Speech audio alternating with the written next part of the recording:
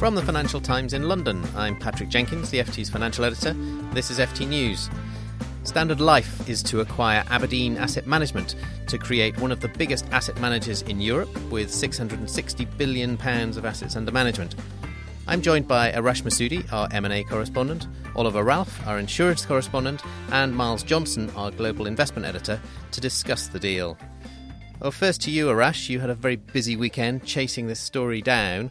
One of the notable things, it's been presented as a merger, but it's structured as an acquisition with a tiny, tiny premium. Why this odd structure? Well, it's being presented as a true merger, to quote one of the advisors on one of the sides. In fact, it is anything but. It is a takeover of Aberdeen by Standard Life. Aberdeen shareholders will receive 0.757 shares for each one they own in Standard Life. The new company will be worth around £11 billion market cap. Aberdeen shareholders will have a third of the value in the new company, and otherwise it is a takeover because a merger of equals, even in the rare case we permit that, is a 50-50 split between ownership. This is not that. The two companies are arguing because there will be co-CEOs, Standard Life's Keith Sheck and Martin Gilbert from Aberdeen, that this is a merger and that the board will have equal representation. But unfortunately, that argument does not pass muster. So, Miles, does that mean this is a bad deal for shareholders? At least some of the arguments behind presenting this as a merger seem to be to save face for management figures like Martin Gilbert, the head of Aberdeen. So, from an investor point of view, is it a really bad deal? I personally think that there's a degree of cognitive dissonance going on here in the way this deal is being presented. If it was such a brilliant deal in which there would be huge amount of industrial logic to power this consolidation, which will build this European champion, which will then be able to reap the benefits of cost synergies, reap the benefits of greater, more integrated distribution platform, then this deal should have been done earlier. And at the moment, the problem is that Aberdeen shareholders are facing really selling a business that, if they've been backing for a long time, was worth a lot more in the past and had much greater bargaining power, and is now being basically sold at a knockdown price and losing its independence in a way which doesn't really benefit them. Yeah, because we should point out Aberdeen's had quite a difficult time of late. In the last few years, it's had consistent asset outflows. It's been punished for being very focused on emerging markets, which have been out of fashion.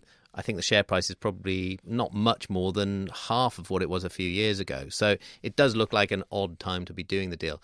But there is a bull argument to this deal as well, isn't there, Miles? Yes, I mean, it's a little bit of a contrarian argument at this point, but there are some people out there who believe that the UK listed asset managers have been beaten down too far, and actually the consensus opinion, which is that barriers to entry around the sector are going down and that their margins are going to be eaten over time by the rise of passive, low-cost investment vehicles.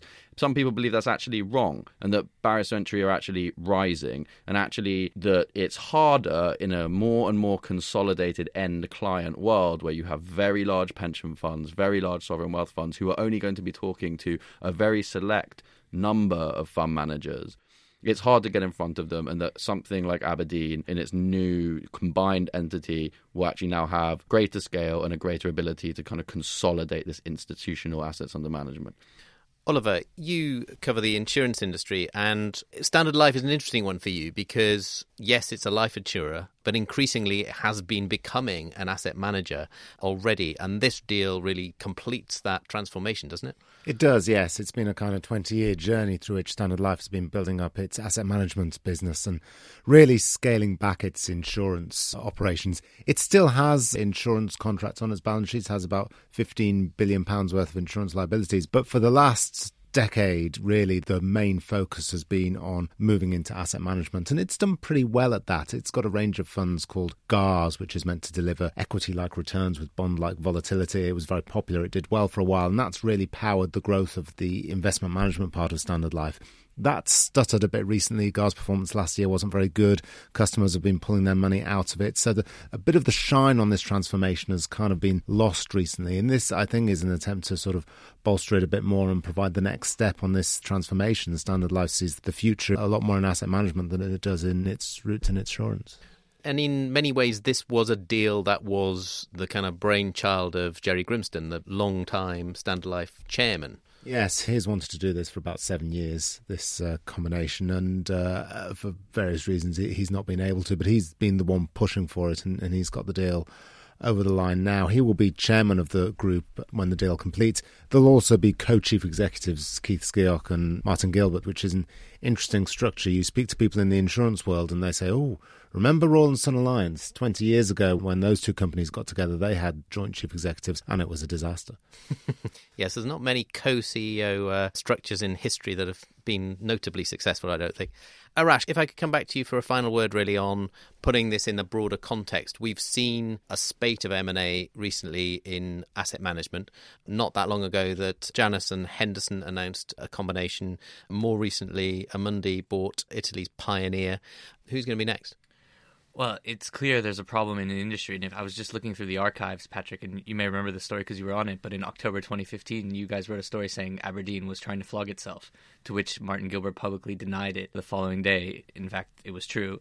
And he's been searching far and wide for a buyer. So I think, again, the fact that we've seen Aberdeen sell itself for no premium tells you the state that many of these companies are in. Aberdeen, particularly exposed to emerging markets. So you have to think if there's big UK fund managers, European fund managers exposed to parts of the world which are not seeing returns, they must be the first on the sort of panic list. And you cannot expect many of these deals will come with any premium. So if you are a shareholder in these companies, you shouldn't be expecting you're going to get a bump in this stuff. And fundamentally, the pressure from BlackRock and Vanguard and these trillion-dollar asset managers who have indexed funds and are so-called passive players are just wiping out this industry, because when they charge you 3 or 4 cents for every 1,000 you have in a pension fund, it's illogical to spend several dollars per 1,000 to invest with one of these firms. So this is a business model that is fundamentally under pressure now. It's an industry that is seemingly illogical in the new world. And it's hard to understand transactions like this because there's no sense of evolution, that the active managers are coming up with a solution to challenge this. Instead, these are very defensive plays to just fire and rip out costs and survive and kick the can down the road. And I think, barring a good idea in the industry, that's going to be the future for the next year. Well, we'll have to wait and see whether Standard Life Aberdeen works. But as Arash says, one thing's probably pretty certain, that we're going to see more of these deals going forward. My thanks to Arash and to Miles and to Oliver. And for more on this story, go to ft.com/fund management.